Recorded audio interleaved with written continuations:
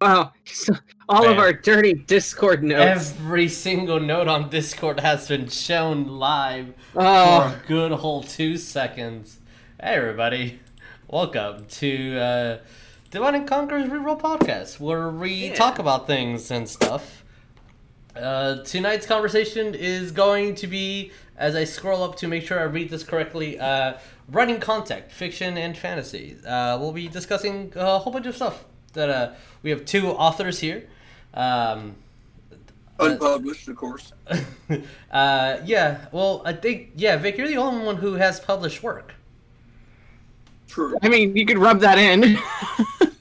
True. I think that's a good thing. Yeah, technically, I am published online. I did not go through the typical means of going through publishing houses and editors and etc. So I am self-published. Yes. But that's amazing. I don't have anything published. I've been playing. Yeah, I guess I've been playing these heckin' games for a while. The only thing I got is credited, which is awesome. Yeah, that's pretty cool. If it wasn't for you, Dickie, there will be several books on shelves that do not exist. Mm-hmm. So that's amazing. That's one way of putting it. That's super. That's a lot of props. Like that makes me proud. That's super cool. So as I'm opening chat here, because as always we're the most prepared stream in the world. Absolutely, we are so prepared. We have not encountered audio issues, so therefore today this is. I can vouch for that. Yeah. Oh man. Oh, I love our group. I really do. As per usual, we're going to do a little bit of recap of what's been happening in the past couple of weeks here on DNC, and as we're getting questions from audiences, etc., and then we'll jump into that topic. So we have a couple of games for our the simplest one for our Theros game. People found these golden masks. They're finding that there's false prophets to a lot of the gods, and they're gonna go try to see what they can do about that. It's pretty early in the campaign, so they still need to adventure and explore that. In the Harry Potter group, our Hogwarts prep, they're in where they think it's Alexandria. They are solving some puzzles. They're definitely in Egypt. They're discovering what they can do, since the entire wizarding world, pretty much on both the good and the evil side, have some beef with them. Their allies are currently incapacitated dealing with Grindelwald, so they're on their own trying to search for answers in a dungeon that's very heavily puzzle based. I wonder what that means. So I can't say things just in case they're listening. Their last game, they were currently at a riddle that they have not been able to solve, and they've had a week, and we'll see if they are able to solve it on Wednesday. That's fun. On our Monday game, we defeated a Durgan. We met some family drama. Yeah. We beat up a couple of nerds. Just a couple of red cloaked nerds. No big deal. No big deal.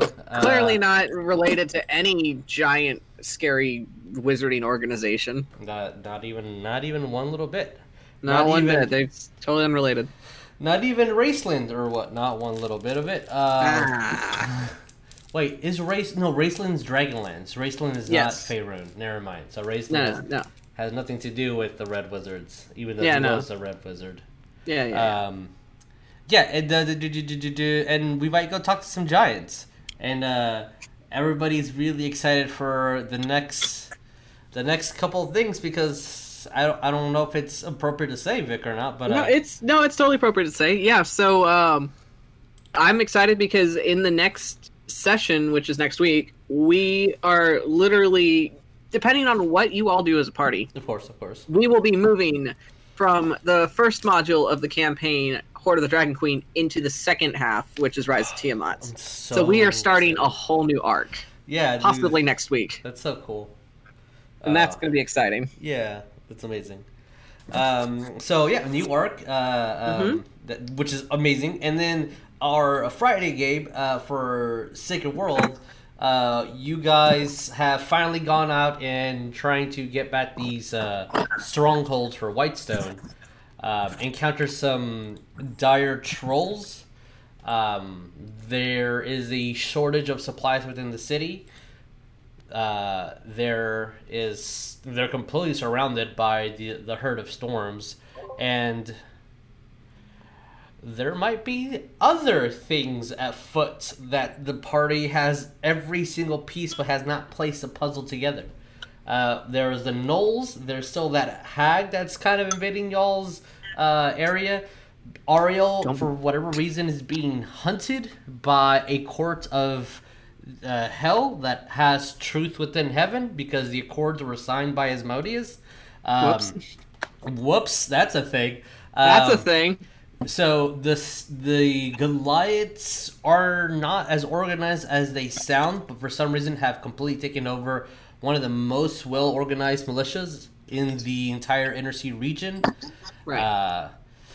There's a lot that you guys are gonna learn. This is gonna be fun. This is that part where like Naruto screams at Sasuke for an hour, and Sasuke screams back for another hour, and then you guys get the big reveal, and then it's like, oh, what's up, BBEG? Oh, suddenly we're at the BBEG's door, and we're like, uh-oh, okay. I didn't know you were here. Wow, we didn't know that you were gonna be here. We were like thinking you'd be over there. Is this your book? No. Did you write that? Did you want this book? Did you? I don't think Ariel's gonna let you have it. Speaking of book, did you publish this? Do you want us to tell you how to publish this book?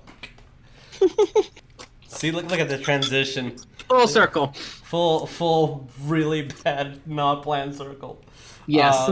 But yeah. So, I think the conversation is going to try to be split into if we're jumping into conversation, unless there's things that people want to ask about the campaign. I mean, I can't ask anything for your game because it's all going to be revealed next week. So like, there's nothing. I mean, hey, if you have questions, ask them, and I might give you an answer. Okay, I have a question. What's your question? For our Monday game, for the Horde of the Dragon Queen, yes. Are the giants chill? See, you can't answer. They are not frost giants, if that's what you want to know. No, they're cloud giants. I figure that much. You know, a castle in the clouds. I wonder who lives there. Yeah. Probably stone giants, I think. Stone giants are fucking cool. I kind of want to meet some stone giants in real life. Just like... Just hang with them? Just hang with them. Their entire life is just art. Like, that's amazing. And then you're like, hey, bro, we're going to message you. Stands up. All right, I'm 14 feet tall. I have the strength of a fucking mountain. Yeah.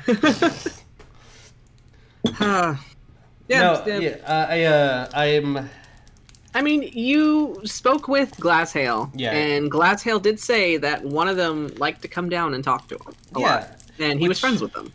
Which... They let an old boy just hang out in their basement, which is pretty cool. Yeah. My wondering is what which I guess we're gonna have to explore that, and we might not even know what the questions for Fox, if he gets to ask them, is different because he might just get distracted by not knowing where he is. Because he's a Triceratops right now. He is a Triceratops. He polymorphed. He did not B-shape. So my intelligence is 2. I think Champ might be smarter than Fox right now. I wouldn't hold your breath on that one. But it's so what do the Cloud Giants gain from having this dragon here? Who's flying the vessel? It sounds like the wizards are just like renting a room in this mansion that's being flown to to The tower, the tower you entered looked like it was specifically built for wizards and not giant sized.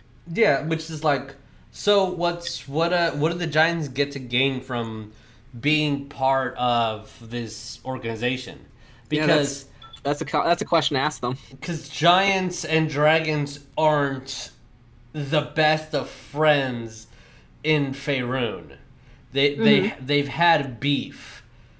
And from what I understand, when we're like, yeah, bro, we don't think it's cool if they're going to take, like, your gold, and good old Glassy was like, excuse the hecking out of me?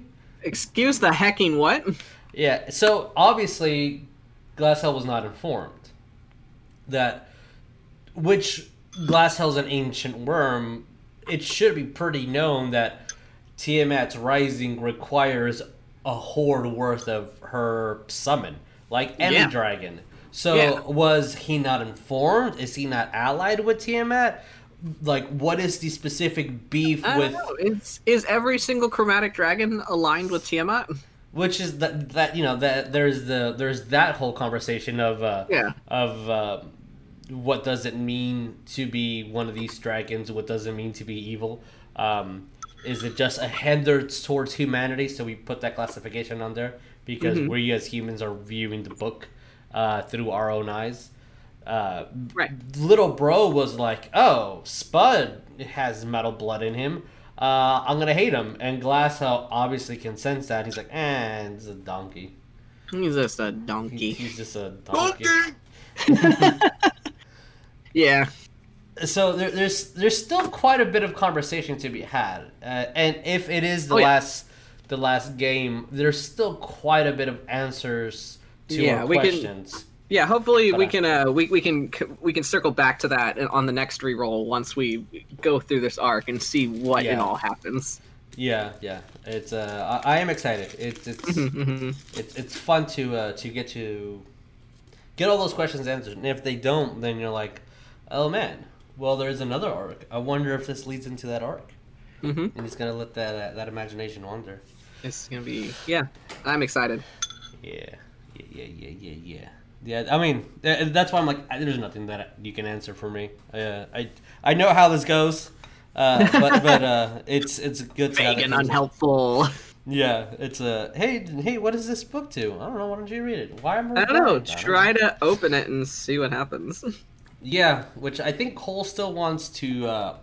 He was still promised to read the book. Cole definitely wants to do it.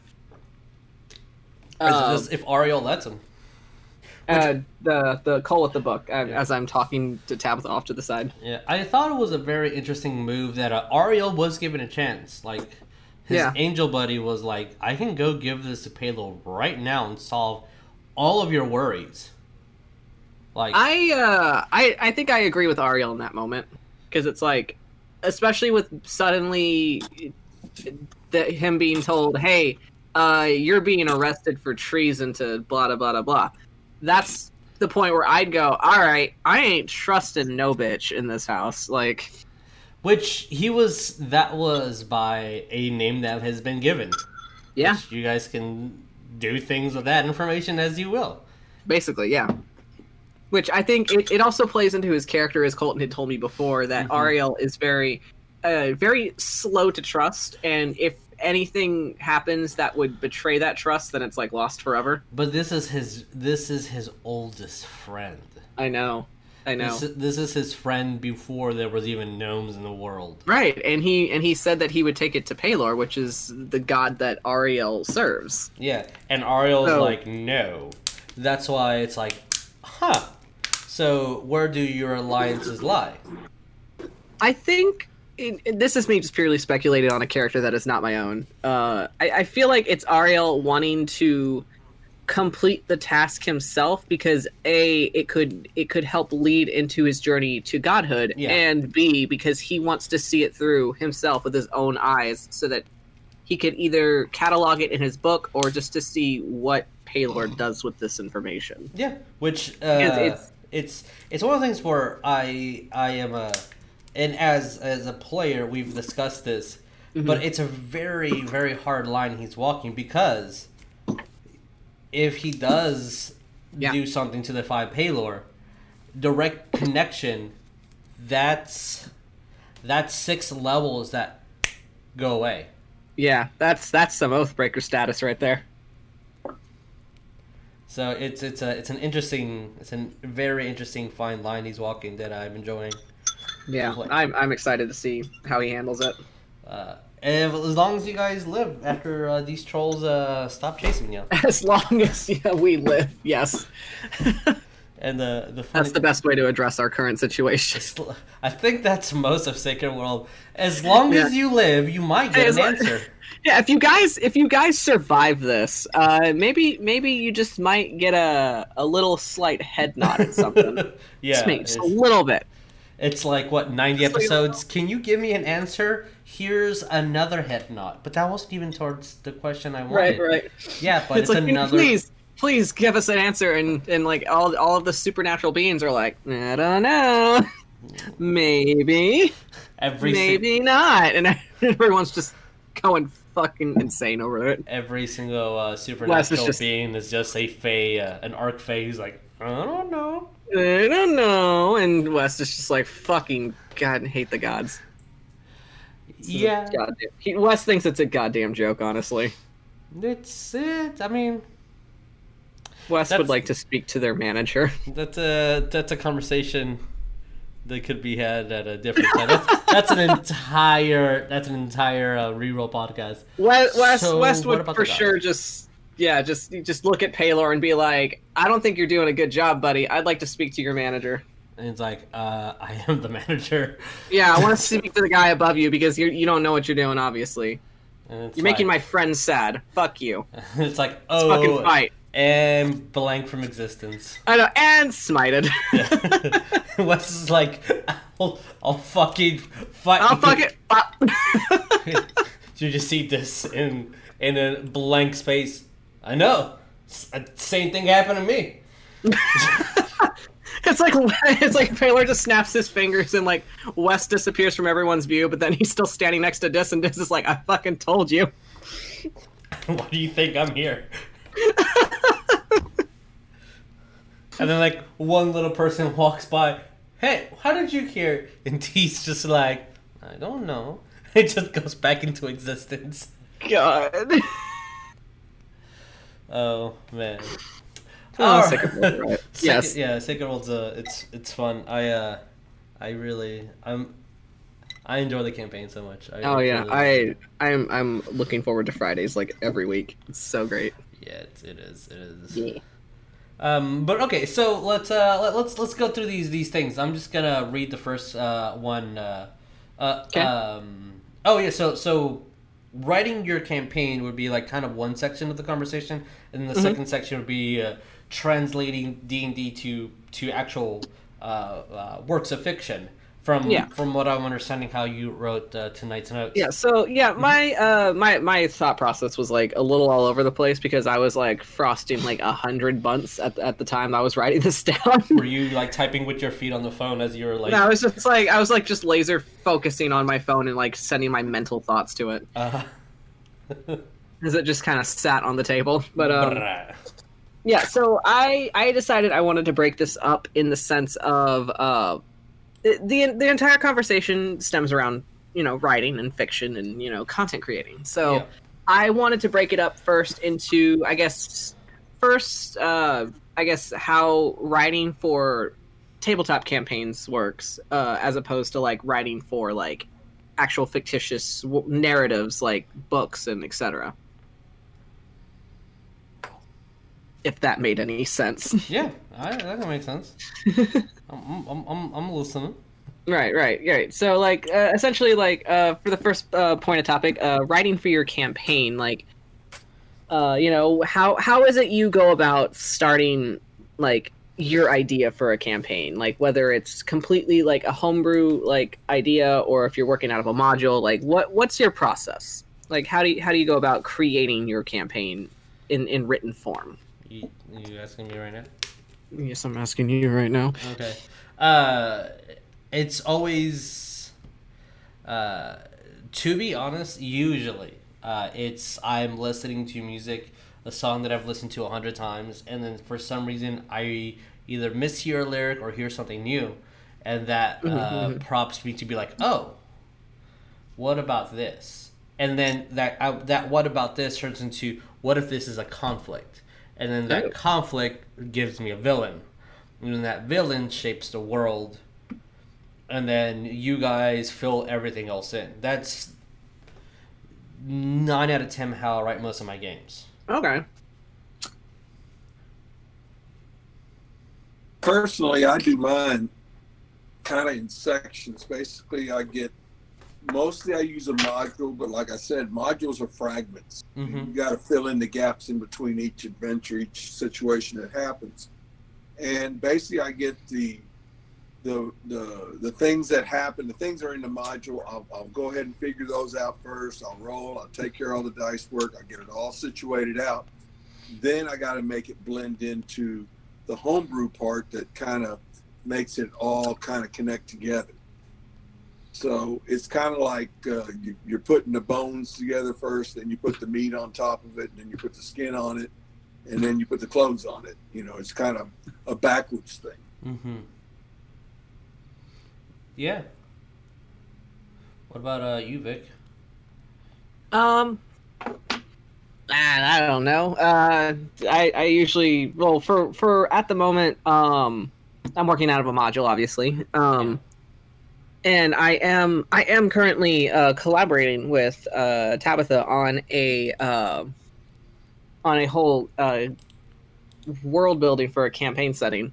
So right now for my module, essentially what I like to do is like I'll read through it. I'll like see where it's taking me, what ambitions or like what the intended goals are for your antagonists of the story. Mm-hmm. I take copious amounts of notes on that, and from there, it's mostly for modules. I like to cater to the player themselves because it's like modules can be very cut and dry in the sense of, all right, you're going to point A, you do a fight, okay, now you're going to point B, and like it just kind of repeats in that sense, and you don't. It's like you don't get a sense of like investment in the world, I say. Mm-hmm. So I think I spend a lot of time like taking villains, taking NPCs, and I try to like rewrite them in a way that makes them more engaging, more interesting, and maybe even like as foils to the characters that are coming into this story in order to combat it. So it's, I'm trying to think how to say the words. I'm a writer. But yeah, it's I do listen to a lot of music. I listen to a lot of soundtrack music when I write because it just kind of like helps get me in that mood. Like if I listening to atmospheric music, usually my go-to is like I like to listen to the Witcher soundtrack like on like an 8-hour loop. No. And I'll just be listening to that while writing up my stuff. I kind of do the same thing for Alistair as well. Like if I'm in a like if I have to write for a setting where you guys are in a city, or if you're in like some kind of town, I'll find like some soundtrack music that pertains to being in that town, and I'll just like kind of work with that mood. I'm yeah, my music is never. I don't know if it reflects on the campaigns because there's a lot of times where like, especially when you enter Whitestone, the peacefulness of the location, or like like the farm when you guys went into Febby, just like there's a lot of locations that have like a beautiful atmosphere to it. Mm-hmm. That's or something that's like even the Drow house that you guys went to, the it was there was a lot of like gross stuff, torture, bad. But there's an elegance to it, and when I'm listening to my music, it tends not to be that. Like I'm listening to cattle decapitation as I'm writing a beautiful scene for Whitestone, or I'm writing the notes on how beautiful the leaves are.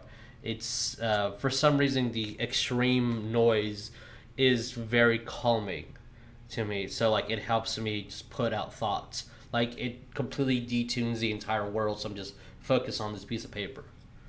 But it's interesting, because nothing that I have is generally happy. Right. in my tone of music. Mhm. Maybe two Panic at the Disco songs. So it's Only two. yeah, maybe only just two of them. Uh, You know, the so, way you two are talking sounds like one of our little podcast conversations that'd be about music. Because I mean, you're using music on putting stuff together. So that's we'll not have a to bad table idea. that music one day. That's I not mean, a well, bad idea. music. To me, It's what I do in the environment, first of all, I got to see what the abilities of each character is. Mm-hmm. Like what, you know, like in D&D, you know, who can discover traps, who can, you know, sense this, who can sense that. And also in Gamma World too, who can do this or that. And it's just something that I take care of first. You know, like what percentage of them have to sense this, to know this, or stuff like that. I take care of that first, and then I go ahead and start taking care of the environment for the characters. So, Yeah, that's how I do my dungeons. Exactly what you said is exactly how I do my dungeons. I look at the abilities of the players and not to say that everything's evened out from level 1 all the way to the end, but you know, usually you don't throw a level 1 party into a level 20 dungeon, right? what is balance? It's balance is hard to do, and I try to do balance. So like as an example, if the rogue is the trap finder, that's a very specific thing that we can all wrap our minds around, and they have a +7 to their ability.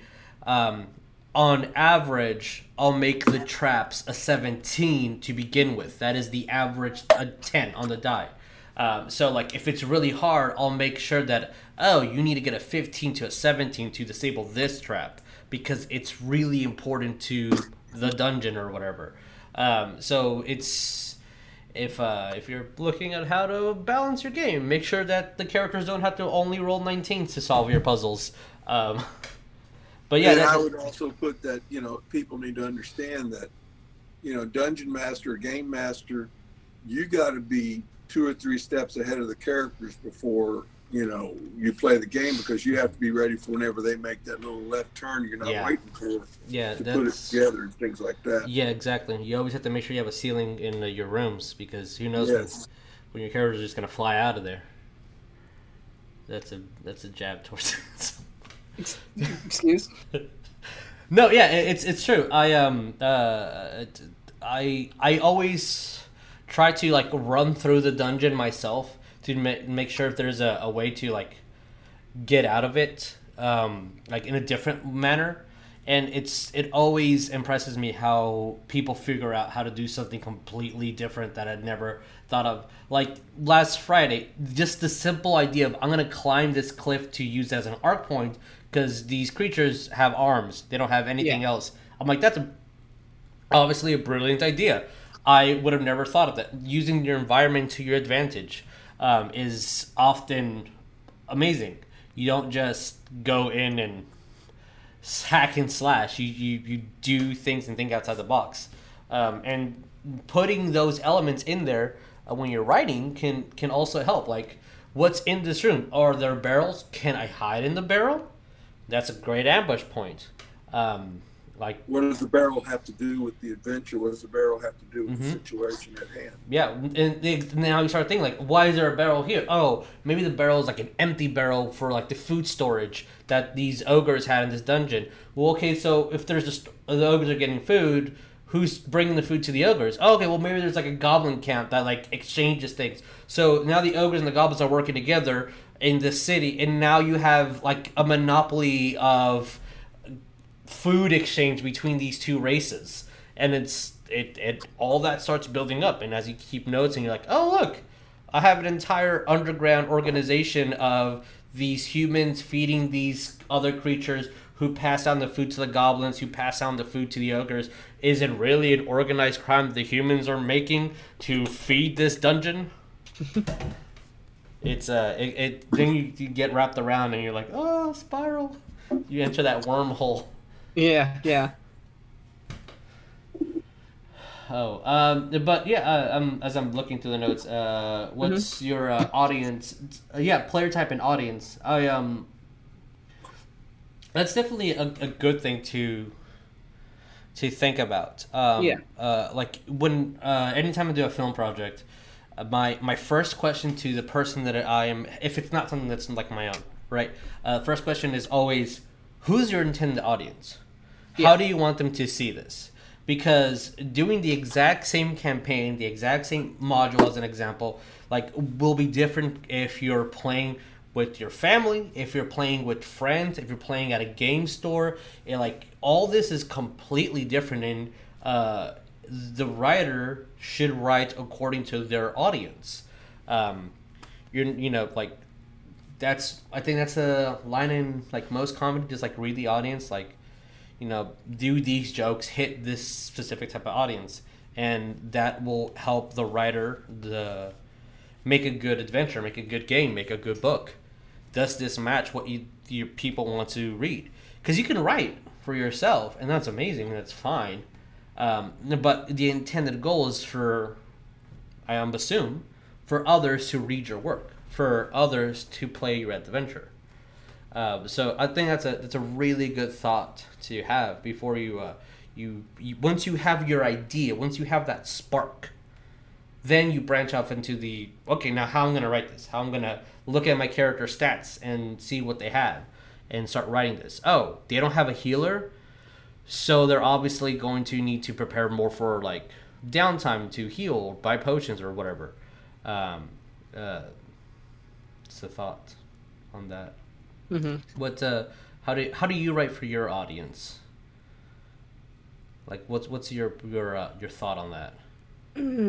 I mean, depending on what it is, typically, like if I'm writing for if I'm writing for my Dungeons and Dragons campaign, then my audience is obviously my players, and I definitely want to cater to things that would interest them, which is why I always like to ask them questions like what do you want your character to succeed at? What's your character's intended goal? What are their ambitions? Like, what do they want to do? And like, I'll take that information and I'll try to like write it in however I can into the game. Like, I asked what everybody wanted to do, like when you got to the dragon, and you were like, I want Fox to boop that dragon's nose, and I was like, yes, you fucking can, sir. Yeah, it's and that helps the specifically for like these RPGs. It helps the player feel invested. Yeah. It's serotonin reward. Yeah, it's I got that smile, I got that happy, I did the thing. Yeah. Which there's nothing wrong with going to a hobby store and being like, dude, I'm just here to roll dice and get gold. Like, that's perfectly fine. Oh yeah. Our Sunday game is pretty. Sorry, not Sunday. Theros, a Sunday game is pretty much like they already figured out the pattern. Is go find the false prophet, defeat them. There's 15 gods, 15 false prophets. Like, it's a pretty cut and dry game. But those games are just there to, let's just chill and relax. Let's just roll some dice and make some jokes and beat up some nerds. Like, that's pretty much how that works. Right. But for some of our things, it's also good for the players to know how the DM writes. I've told every single one of my games, like, I want that drama. Give me that relatability. Like, that's what I want. I want to hear your deepest, darkest, saddest thoughts so I can twist it. That's what I want. But then I listen to what you guys do, how you want to work the world. Ariel wants to become a god. Okay, that's a very tall task. How do we get that done? How do you make that happen?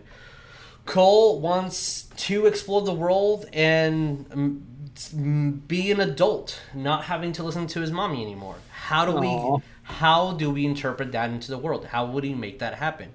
Wes just wants to do good. How do we make him struggle to do good? Harry Potter group is just a whole bunch of drama. Just drama. I mean, it's a teenage drama. They're teenagers. What did you expect? It's very much a teenage drama. I deeply enjoy the drama between just Sonya and Jericho alone. I think Steph just brings this chaotic energy into any. She does. She really does. She just comes in. It's like, all right, I know you have a story, but how can I blow it up? Right. It's like I try to write like an in-depth what's gonna happen for the game, like what I have planned, and then on like 5 different like sticky notes, I have contingency plans A through C about what could happen because of stuff. Yeah, exactly. And like knowing your audience, knowing the players. When I was asked to join one of my non-stream game, for my one of my friends who DMs my girlfriend's game, I learned very fast that I could not invest a heavy backstory into those characters because it's so random. It's like they had an entire adventure where they found the gate cube from Hellraiser, but they got stuck and only were changing each other's like races and sexes, and that's the entire 5-hour game. It was just playing with that on a boat. Oh man! And so like, okay, cool. So do not write a terrible drama about a kingdom. Got it. All right. I am a silly gnome who likes jewels. Cool. That's so knowing your audience definitely helps, and especially when you're like writing a book, it's going into theming and stuff like that. What are you writing for? Who are you writing for? Like right. Not necessarily for like accumulation of wealth or anything. Sorry. I think when you're a game master, you're basically writing for yourself because you're the ones who have to make sense out of it all to everybody else. Mm-hmm. So if you don't understand what you're writing, don't expect everybody else to understand it too.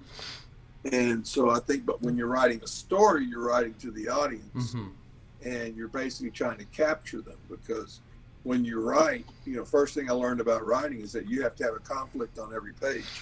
It could be fighting the coffee machine or having a gigantic war with the world at the balance. So as long as you got conflict on every page, you're okay. But in gaming, you just have to make sure that it's challenging, it's engaging, and it's, people like to have, like our group, on Friday night, they like to overthink things. They like to think things out. They like to solve puzzles and stuff like that. Okay, fine, go for it.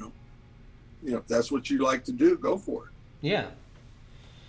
No, I like that the idea that every page has a conflict. Every which I'm trying to work that in my own games. It's like they're I forgot how I think it's like the A plot and the B plot, which is there's A plot. There's a book that fell from heaven, and there's always conflict around this book. What does this book mean? That's A plot. And then B plot is whatever that arc is, and then within that arc, there's daily challenges that you guys are coming with. Within a big arc, there's a character arcs as well. And the more I'm like, what does this session? And sometimes you won't get there just because, I don't know, you spend 5 hours shopping. And there's gold with that sometimes, and sometimes there isn't gold with that. But that's the beauty of live playing the game. It's not like you can control like a video game where like every single gameplay there is that what do I need to write down for that action beat? What do I need to write for that conflict? With the book, you have control over it. You don't players they're chaotic. They do what they want. You're herding cats.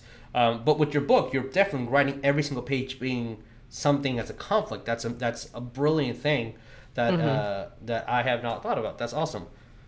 Trying to incorporate that into a game is awesome. I want to try to do that. It's a fun thing. I think probably to also add to that point. Now you're talking about, writing for the game and writing the book. Now, if you're trying to get your game to become a book, so now you have to kind of balance out what you're doing. And then you're waiting for the players to play and see what their reactions are and see what their final outcome is. And then you have to somehow put that into a story on pages. Yeah. So, that's a challenge that is a lot of fun. To me, that's the best part.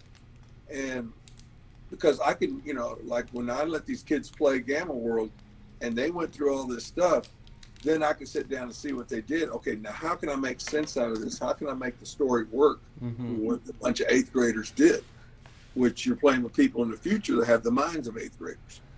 So, it makes it more challenging. Yeah, it's definitely an interesting way to do it. It's pretty cool. It's because it feels organic when you're taking this instead of what will they do next? Well, I already know what they will do because this little girl just said what they were gonna do. It's pretty cool. So from moving on from audience into theme, goals and ambition. I know we talked about goals and ambition a little bit, but themes. What exactly do you mean by themes, Vic?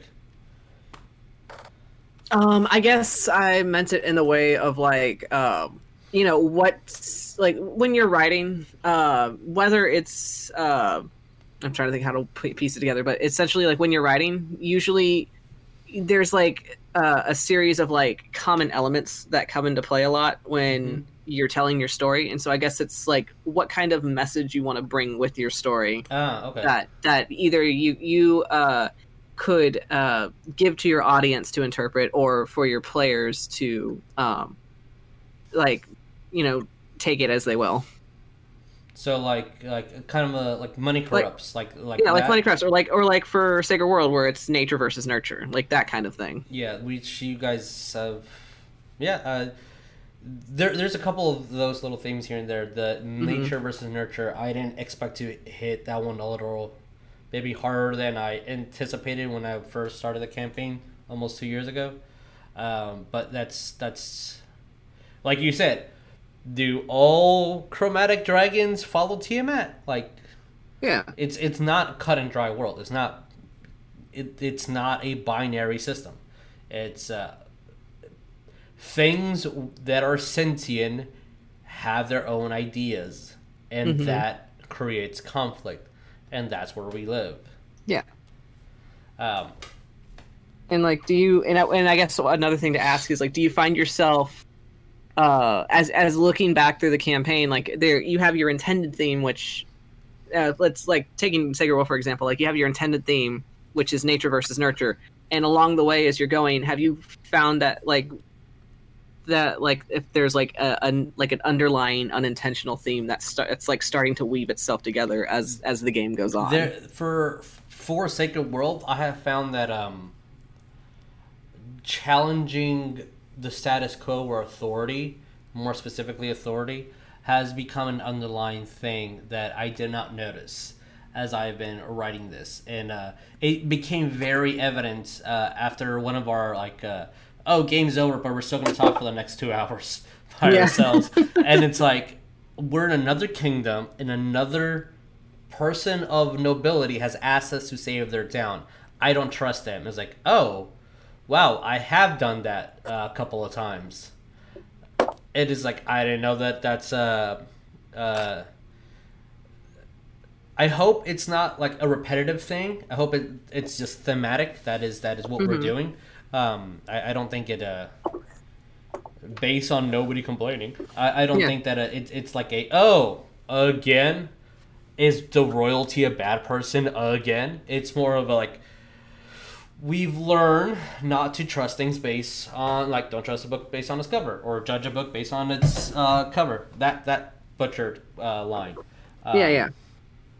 So yeah, I've been trying to reflect back on the other campaigns, like if that's a thing that I've been doing for Hogwarts. It's I've been doing my absolute best to give that Hogwarts feel of grandiose mystery, magic with no explanation, and it's going to boil down to a couple of kids who save the world because the adults don't challenge what's happening. And there is a little bit of that, like, challenging the status quo of, like, can you trust the ministry?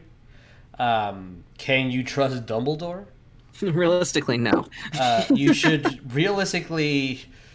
never trust Dumbledore unless he specifically talks to you for more times than you can think of. Then you trust him. You're gonna get hurt, but somehow he used you as a pawn to save the world.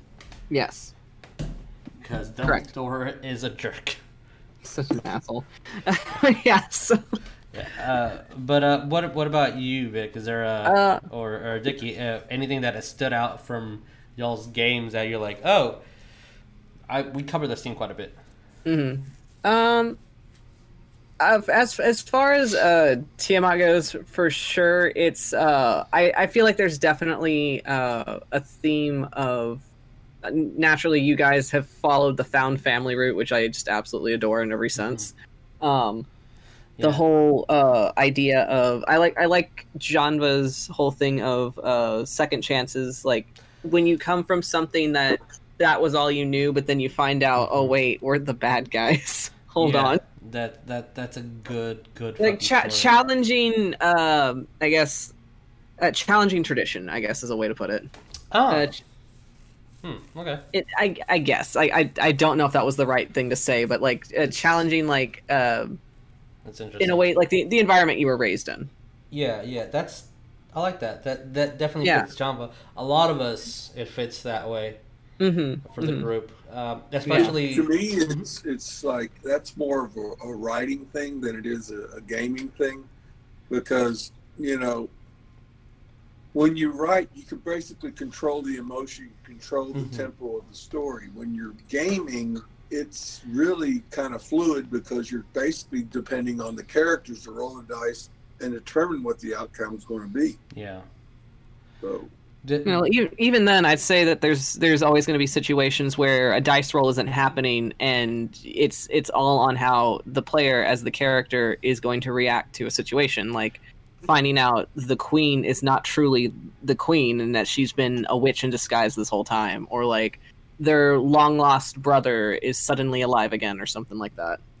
That's why for in my house rules for like our games, it's anytime there's ever a persuasion and deception and in investigation and insight, all those are really tricky. And I'm sure there's articles that can describe it better on how to actually go about doing that within games, specifically D&D.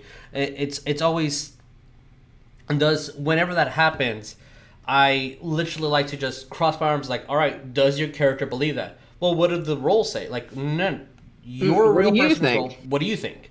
Like, I do think that the dice will influence the decision. I roll the 20. Yeah.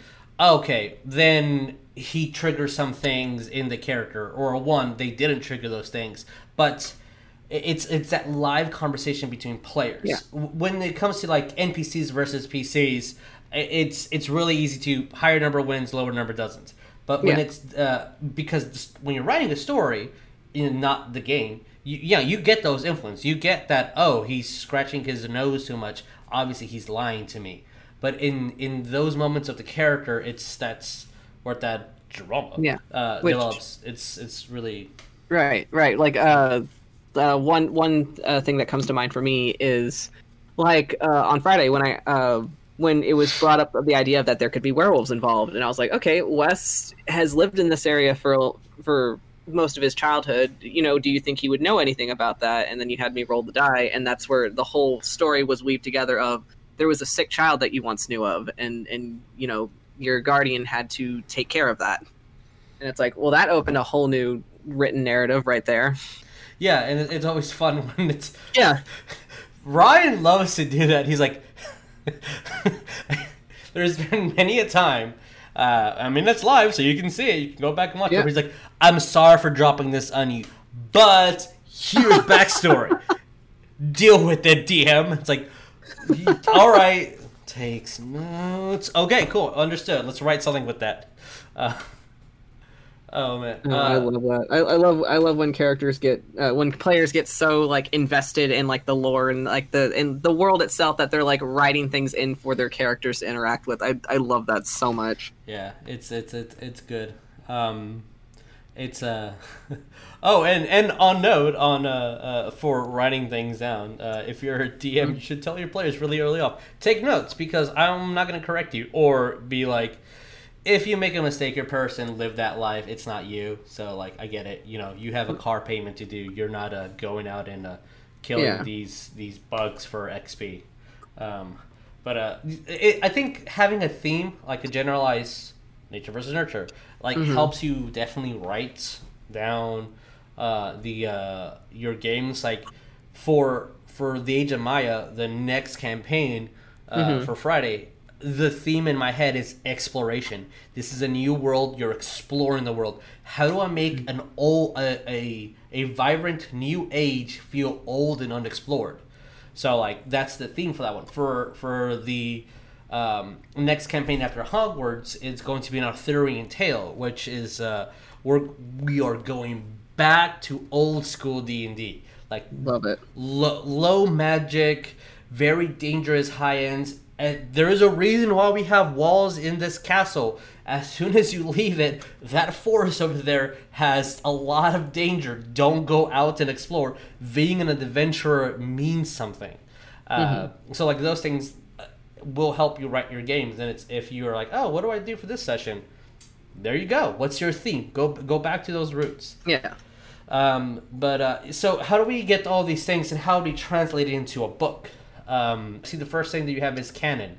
Do you want to elaborate on that? Oh, yeah. So my first thought process when I was writing that down was I was thinking of all the times, like, you know, when you go to bookstores and you see that there are actual, like, written D&D adventures as novels that you can read through. So, like, thinking in terms of, like, how do you take those adventures themselves, whether they came from, like, already pre-written, like, canon material by Wizards of the Coast or what have you. In truth, I have not looked through any of them, so I don't have much say on what it is. It's just my pure observation of, I see they have D&D books, and they're narrative books you can read. Like, that's a thing. Yeah.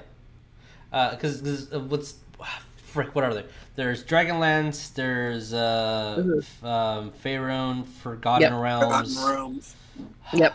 There's Greyhawk. Yeah, they're the Greyhawk Tales. I think that's probably others that I can't think of. Yeah, right. But yeah, like even Magic the Gathering has like their own like books and lore. Oh yeah. Halo apparently is like super deep in that too. Like every person that I know that is very tactic or like plays Warhammer, they're like, oh, the books are amazing. I'm like, oh, I didn't know there was lore to just you guys, you know, rolling your dice and finding these armies. Like no, there's like a lot of deep lore.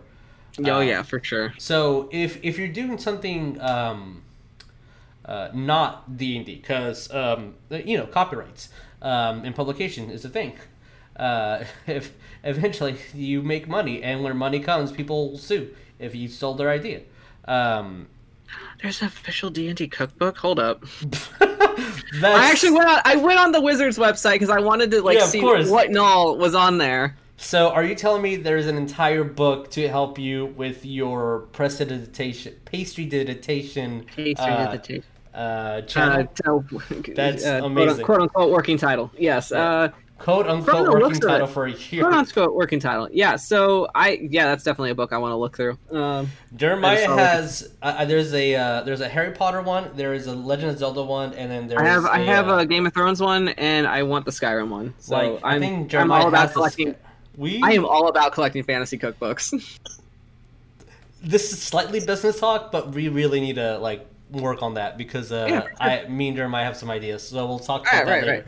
Right. But yeah, so back on the novels. Not using their thing. I huge horror fan. So the number one thing that I look for horror things that works for, does this movie work? Does this story work? Is rules are established. And Freddy Krueger enters your dreams at night. Enters your dreams. That's how it can kill you. That's a pre-established rule. And based on that, you can make an entire story out of this. I think making your rules, a lot of it stems from the few tabs that I have open.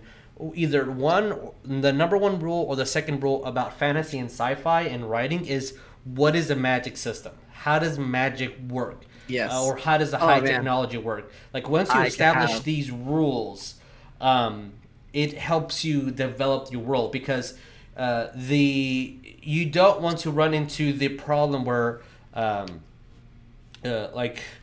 J.K. Rowling is, because I legitimately think she's a bad writer. I've never liked her writing. I like the universe, but I don't like her writing. As a person who has never written anything in his life. As far as I'm concerned, that's your universe now. As far as I'm concerned, you wrote the entirety of all that. stuff. Oh my God. So, No, but it's I think it's getting caught up in the state. I have ideas. Let me write these ideas down. But I never had a backbone. I never had that skeleton, like Dickie said, to write everything else. And like, oh, wizards existed in the time before restrooms. Well, how do they use the restroom? Oh, they just defecated on the floor and magic it away. Did you really? Stupid as hell. Why? Why is that a thing that you need to Fucking publish stupid to as the hell. world? Jesus fucking Christ! It's like she never even knew that actual fucking irrigation systems existed. Holy God! I'm gonna start ranting about that. Let's So like, move on. if you're going to write a like Historically, it makes no sense. obviously it's just dumb. But if you're going to write a fantasy thing, the theme of fantasy has established a lot of your world. Gold is a thing, and you go out and venture, and you find a tavern, and you have these things. Going to Western has its themes, has its rules already. Sci-fi is really broad, and like you could pick so many things: post-apocalyptic or super high sci-fi society, in Star Wars, etc. Like you have all these things that you can just grab and pull, and like those are your rules. But and one thing you got to realize too is that one thing I learned about writing when I'm writing sci-fi, fantasy, and stuff like that. You as a writer may understand everything that you're writing, but sometimes you lose concept of what the reader can understand and what the reader can conceive of what you're trying to put together. Because if what you're putting down is what you think and what you feel, yet the reader doesn't get it, then the reader's not going to read what you got. Yeah. So you have to understand the reader. You have to dummy it down a little bit just to get them to follow along what's going on. Yeah. Do you think that's why the fish out of water character is so successful? Because I mean, I think it entirely depends on the reader. Like, you don't want to write specifically for everyone so that you can make it palatable for everybody. That's why you have to know who your target audience is. Right. If you know for a fact that your target audience are people that are going to be able to grasp what your magic or scientific system is, then I mean, me personally, I'm a person that I don't like my hand being held. If I'm entering this world, that somebody's writing, I want to be able I want to be able to understand it, but like I don't want to be treated like I'm stupid about it. Like that's I think why I enjoyed The Witcher as a show, because the way they narratively presented it, they weren't treating me like I was dumb. They weren't spelling it out for me. They're like, all right, we're presenting it like this, piece it together. Yeah, because like in the two that stand out the most to me is Luke and Harry. Yes. Like what is this? What is a Jedi? Let me hold your hand through the entire process. What is Hogwarts? Let me hold your hand through the entire process. Which I feel like it could get kind of bogged down and slow when you're having to explain every aspect of your world to somebody. Do you think if it's a new and how do you know? That's another question. But like, when it's something new, like Star Wars is, I correct me when I'm wrong, but Star Wars, the idea was for that audience, that mass amount of audience, was pretty new. Hogwarts was pretty new as a concept. Even Supernatural, like the first Twilight.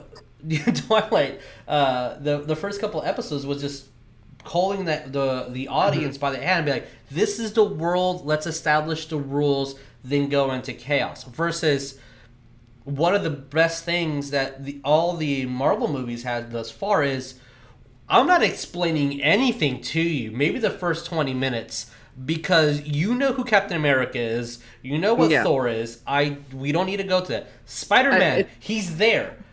Yeah, it's there's only so many times you can go through a Spider-Man origin story. Yeah, exactly. But I guess jumping onto that, I think that's why me personally, I enjoy Star Trek as a narrative, because you're already in deep space. They're on a mission. They're going to do this thing. They have communicators and phasers, and you're going to just figure out what those are yourself.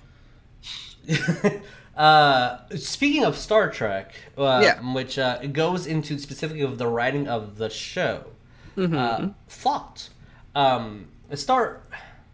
If I'm going with writing, which Star Trek versus Star Wars, I always go with Star Trek, even though I've watched like zero things of Star Trek. Everything that I enjoy of Star Trek is stories I've been told about the show. It's tackling the real live social dilemmas, I guess. Like, civil rights, as an example, just a very broad one, right? Like Star Trek would be like, yo, here's a black woman and a white man, and they're gonna kiss.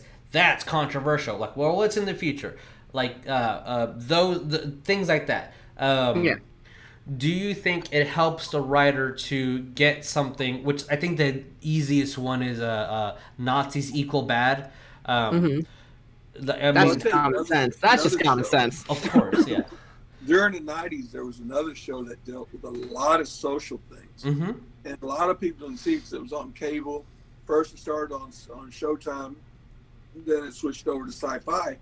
And that was Stargate SG-1. Oh, I love Stargate. The original Stargate movie was great. I mean, it had a great concept, great idea. Yeah. Then they took that movie and they put it into something else that opened up all the legends of the world were actually alien cultures. And how, they go through the Stargate, go to these different cultures and see these different situations. And, you would think that, the general stuff, the stuff that happens, you would understand it, but they would always have a little twist to it to kind of change it up. Yeah. And it really made it, interesting to follow.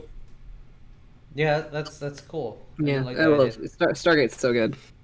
It's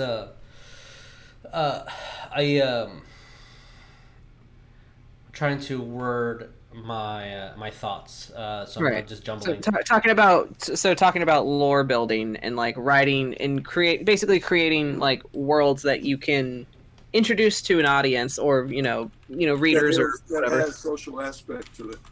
Yeah, which world building in itself that can be an entire conversation. I feel I could probably talk a long time about that because I'm currently world building for a whole webcomic, which is going amazing. God, the past few nights, Len and I have been up till like 4 a.m. like doing big lore talks and like hashing out timelines and etc. And it's just been absolutely nuts. Yes. Was Stargate Atlantis Jason Momoa's intro? I believe so. Yes, it was. Oh, really? Nice. That's cool. Oh man.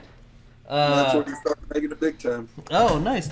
I met Jason Momoa. Wait, excuse me. I met his shoulder once. Yeah, he shoulder checked you, right? Yeah, he did. I don't think this has been told on live yet, but I was at a Dragon Con being late for a photo shoot, and this dude bumped into me, and I'm a young 20-year-old impressionable, like, I work out a lot guy. So I turned around to be like, hey man, Ixco. And then I turn up, look upwards, and it's just Jason Momoa as he just like looks at me like, hey.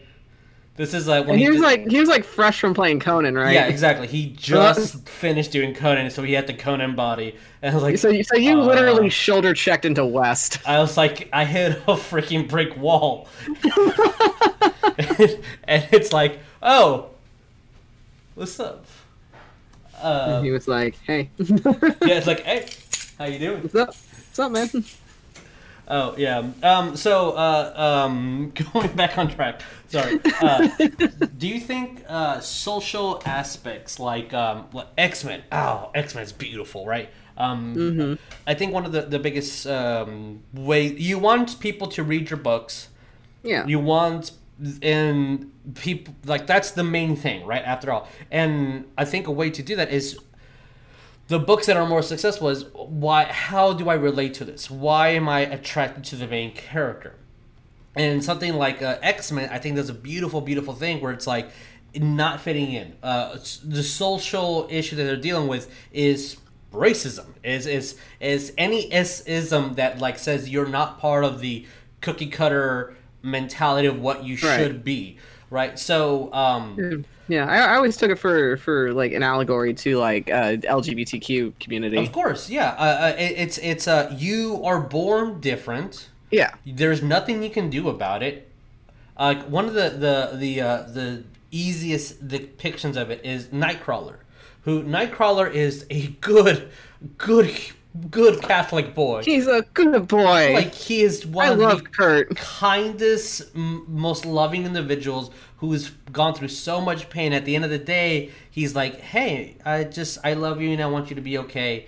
And, you know, with Jesus Christo, we can overcome this. Like, but the image that that stands out to me, like the oldest one that I can remember, is a politician holding a sign and like pointing towards Nightcrawler and said, "Is that human? Is that what we're gonna consider human?" It's like, Ugh. and it's just right. It's disgusting to think that because he's such a good person. And it's like, well, you know, and we can list all the atrocities that happen. But that same question, like, do you fit in as an American? Like, do you fit in as blank or this or that, whatever? So that grabs the audience of saying, I'm an outcast, or I am part of this community or that community, and I have felt those negative comments. Yeah. Those things are relatable. Why do we feel for this person? I've seen so many red letter media shows that one of the biggest faults of the movie is I don't relate to this character. There's nobody can relate to this guy. Like, I think Superman had that, like, as a modern person reading Superman, had that as a big conflict. There's no way I can relate to a god. He's perfect. There's nothing you can do to relate to that person. I could have a whole conversation on Superman, honestly. Which, let me make sure that everybody understands. I love Superman and Captain America. Yeah. I absolutely love those two characters. Not because, and the reason why I love them is the reason why everybody hates them. Everybody being in quotations. Like Cindy absolutely hates Captain America. And I'm like, why do you hate the character? He's too good. He's always correct. He always does the right thing. Like, that's not his conflict. The conflict is... She probably would. She'd probably hate Wes, let's be real. it's one of those where, like, Wes is probably more relatable to Wolverine than Captain America. You're both doing the correct thing. You're both fighting for someone that cannot fight for themselves. It's just Captain America has to do it the right way. He has to go to the pains of, I need to do this the right way, and I need to do it the legal way. While Wolverine and Wes are like, no, let's just cut their throats. That's the fastest way to do it. Like, I mean, that's an exaggeration, but like, yes, Wes for sure isn't gonna like think too hard about the law. Yeah, and that's Cap's thing is, how do I do the right thing with a stacked deck with injustice, even though I believe in justice? What you're telling me is that I need to draw Ariel as Captain America and I need to draw West as Wolverine. That's funny. For a lot of reasons, that's really funny. Just because DPS versus high AC too, so that's really funny. Oh, this joke has layers, right? And like for Superman, it's we get it. Every single issue, he became stronger. Now he can fly instead of just jumping really far. Now he's not like weak against electricity. Like at the peak of Superman Prime, he held eternity in his palm. That concept is stupid, powerful. Everything that ever is and was and will be, Superman's like, I'm going to grab it. How can you, where's the skill? How do you write upwards? So let's change the story. How can a god be relatable to a person? Well, it depends on your definition of a god, truthfully. Well, yes. Like, that's why I loved Henry Cavill's Superman. That one scene where everybody just died in the office, that's... I can't save all these people. I'm watching them die in front of me. Mm-hmm. Because I'm literally not faster than light. So I'm not faster than this explosion. Depending on the publication, yes. Yeah, of course. Or like it's just too late, and we've all been there. Where like there's nothing I can do. Like Wes has had those moments. Like your mom had a car accident. There's nothing I can do. I'm just sitting here powerless, watching this happen. Like that's relatable. You get those moments and you hone those in, and that's how your story gets that. that good tastiness. So going on, I guess the topic of relatability. What do you guys do? Is that a conscious thing that you guys think about? Do you think relatability? do you think it comes naturally, or is it just something as the story progresses, like we will eventually find those hooks because we're writing it and we're human too? I'm gonna say, okay, go ahead. Go ahead. No, you go ahead. Okay. I mean, I was gonna say that in terms of relatability for characters and like writing in characters for relatability, for me, it's kind of something that I have learned to be second nature, because if you look at the vast amounts of media and stories that are out there, and it's like, okay, I want to find a book that features a character that I can relate to, that is like me. And I could take all that vast collection of media and I can narrow it down to maybe like 5 books, maybe. Maybe. So it's like, okay.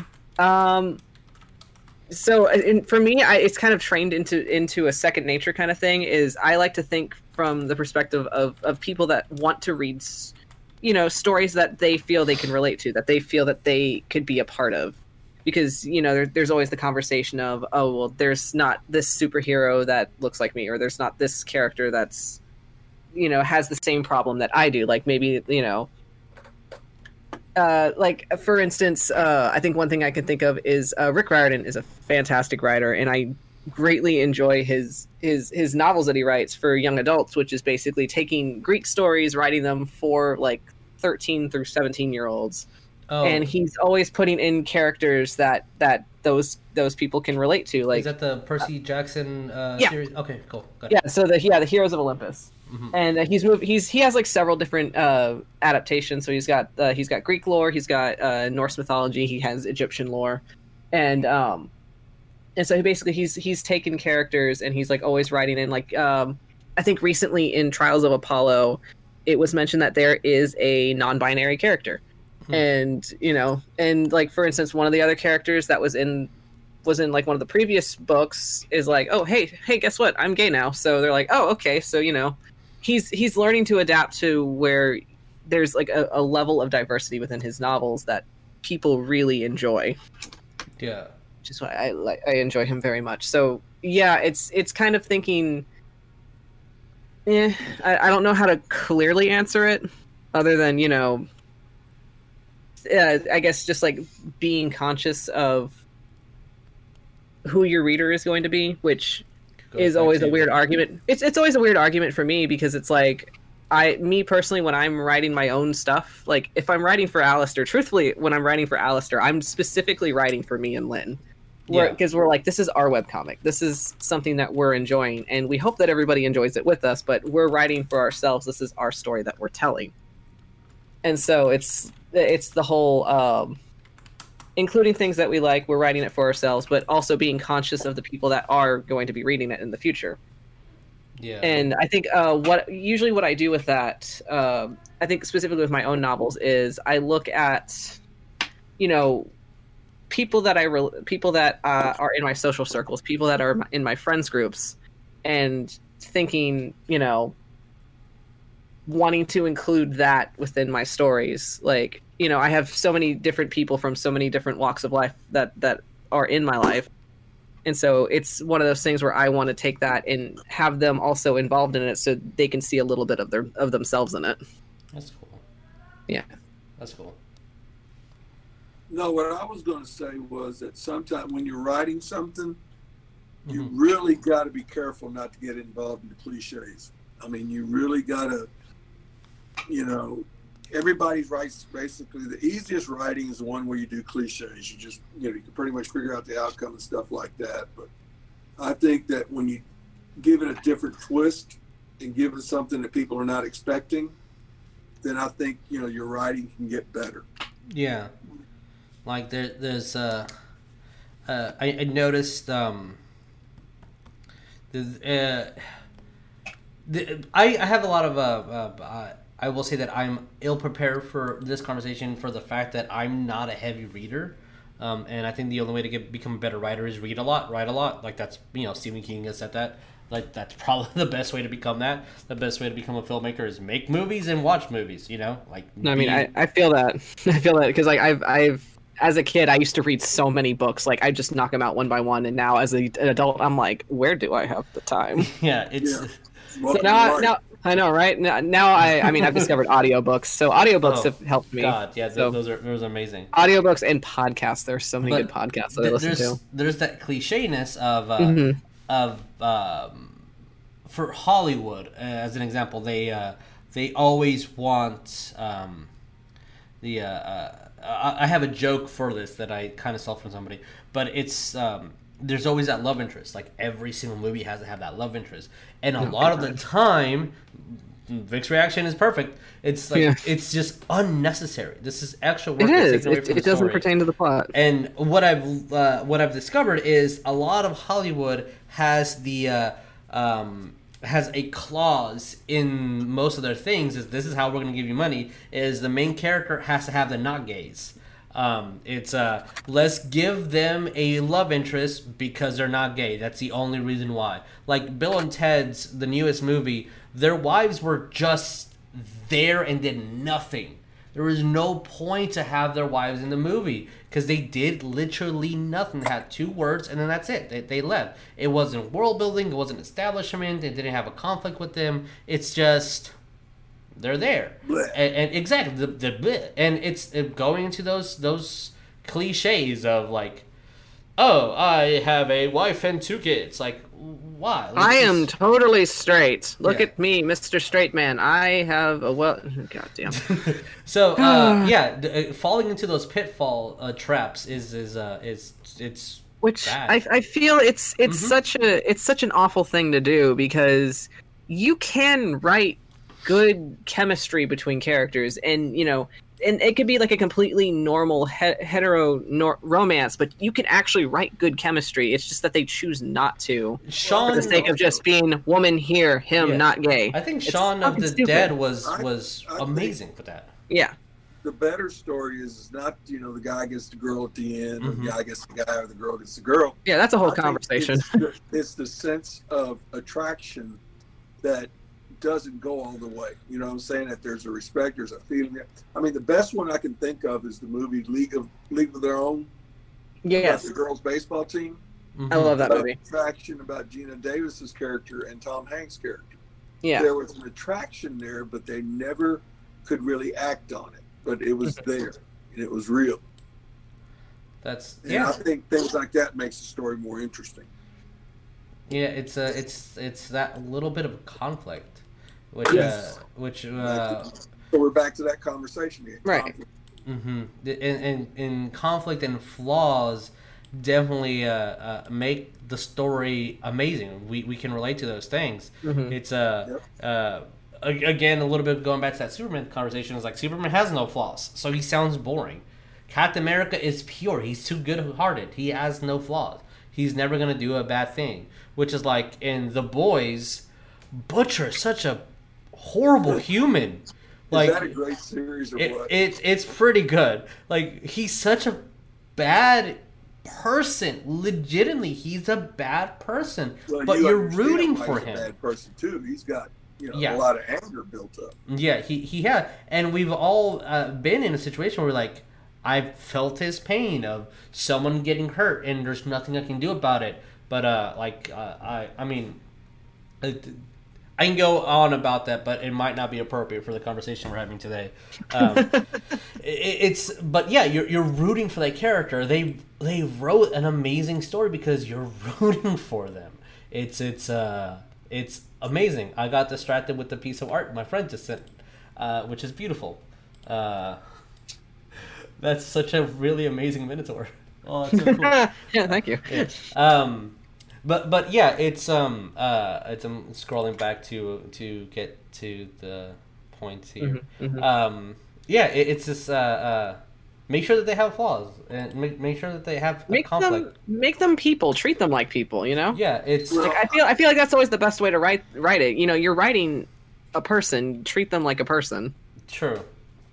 I think also when kind of going back to writing about games and stuff like that, like D&D, I don't know what's copyrighted as far as, orcs. I don't think they're copyrighted. Goblins, no elves. So anybody can write about them. Mm-hmm. But that kind of changes it up when you're talking about Gamma World. That they're pretty specific on what they got. Yeah. And when I write about it, I have to change animals. I have to change weapons. I have to change different equipment. Yeah, different things just to make it fit into that story to where it's similar to the Gamma World, but yet it's also different too. Yeah. Pathfinder had to do that as well because, like, I think Illithids and Mind Flayers are a D&D thing. Like, they created it. So, like, other RPGs, like Pathfinder, cannot use them, even though there's creatures that, like, resemble the idea of one, but they never flat out say, oh, this is an Illithid. And, yeah, you definitely need to be careful with that stuff. Yeah. This is a man with an octopus face. Octopus man. Octopus man! Yeah, and see, what I'm upset about is that the story I'm writing, I picked a name out for a character, and I said, "Oh, this is such a cool name. I can use this guy and work with it and stuff like that." So I've been writing it for years, and what happens during a movie? They go ahead and title it his name, and I'm like, "Are you serious?" I mean, no. You could still use it. It's not like it's clearly a copyrighted name. It comes from Greek or Roman mythology. Exactly. So therefore, it's free domain. Exactly. Unless Disney does anything about it. This is true. Oh man. Yeah, that's a thing that once you start into the realm of publishing, that's something you have to look into. Copyright is a thing, yeah. Yep. Because exactly, I know of a person who that's as much as I want to be related to that individual. I know someone who their entire job is to find things that are not copywritten, buy the domain of it, and then sue you for not having that copywritten, and then says your entire work is mine or you paid me this money. Which obviously people are gonna be like, I'll pay you this money because this is my original work. Yeah, speaking of which, Lynn and I are in the works of getting Alistair copywritten. Which is good. You guys really should. You're getting a lot of traction. You guys, it's a thing, and there are a few locations that I can name of where once you are at that point that you are ready to like send to the location. I know RPG Drive-Thru is a great location for publishing anything within this realm, even your novel, your module, your level 4 one dungeon adventure. Like you can publish it there, and it's you can set it for free. You can put a price tag on it. My favorite go-to is the ones pay me whatever you think this is worth. It's out there. Those are really, really cool too, and it has a good community to get your stuff published. There's also freelancewriting.com, which has guidelines specifically that you can look into, saying like, okay, if you want to publish under sci-fi, it needs this many words. It cannot be this, or this. This is the money that you have to come in with, and this is what you get out of it. So there's quite a few things. I know that Facebook has a group right now going on this. I think it's called like how to get paid as a DM or getting paid as a DM, something like that, where it puts you through these locations in I guess courses or something that you eventually will get paid as a dungeon master. And there's other things like which isn't specifically you doing your work and getting published for your work, but there is the I forget what it's called, where like your character runs through the adventures that D&D publishes, and like you keep the same person throughout different DMs and stuff. Is it like Adventures League or? Yeah, Adventures League. There you go. Like you're not technically, it's not your work. You're using somebody else's work, but you are still as dungeon master getting that skeleton and shaping it to so you are still writing, but it's that's another I know some people that are involved with that, which is amazing. It's fun. That's another way to make a little coin by doing your thing. My final little thought here, as we're getting towards that time, is a little bit of your audience in writing, because doing something like what Dickie did which is having a game. The players come up with the adventure stuff. You write that. There is your novel, right? That's a beautiful idea, and that made me come up with this question of like knowing your audience of the exact same story of the novel versus the adventure that you're publishing, because like you guys have been saying, you have this this module, but the module is pretty bare bones, and you're building the world around that. If you are building your novel, throw in that fluff, throw in those details, throw in the conflict, etc. But when you're writing for an adventure, like this is the dungeon, you I believe, don't want to get bottled down in those details, because it's not a story. It is the skeleton used for a dungeon master to come up with the rest of the place. Yeah. If you have like a world building thing, like Taldor as an example, like yes, you have the entire first third of the book is the world building. The next section is the characters in it, and the last section is all the dungeons, as an example. But yeah, that's a little tidbit I wanted to throw out there into the ether. But final thoughts on this. Any questions from chat that you guys want us to discuss? Well, I mean, DMing and writing are the same exact thing, because basically you're creating a world. It's being executed differently. The game DMing, you're creating something, and then you're just going to go ahead and let the game play out itself, and then you're pretty much going to figure out, okay, how can I go from here, and how can I, work it from here. Writing, and if you're writing from a game, I think the beauty of it, if you take it, like what I did with my kids, I took notes. I just had character sheets, and I just wrote in their history, and everything that happened that day, I just added to them. And after about a month or so, or 2 months, I started realizing there's something here. I can do something with this. Yeah. So sometimes it happens by accident. You don't have to plan it. It just happens. I know. That's a really good point. Not forcing it would be a good thing to take away from it. Exactly. Sorry, I know no, it's okay. I know for me, DMing and writing is essentially, as Father said, it's one and the same.